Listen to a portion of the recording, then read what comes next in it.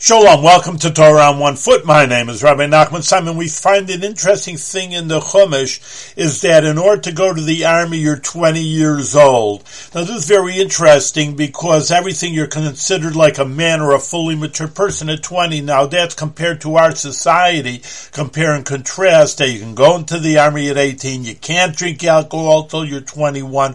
Well, when do you mature? If you can shoot someone in the army, why can't you buy a beer?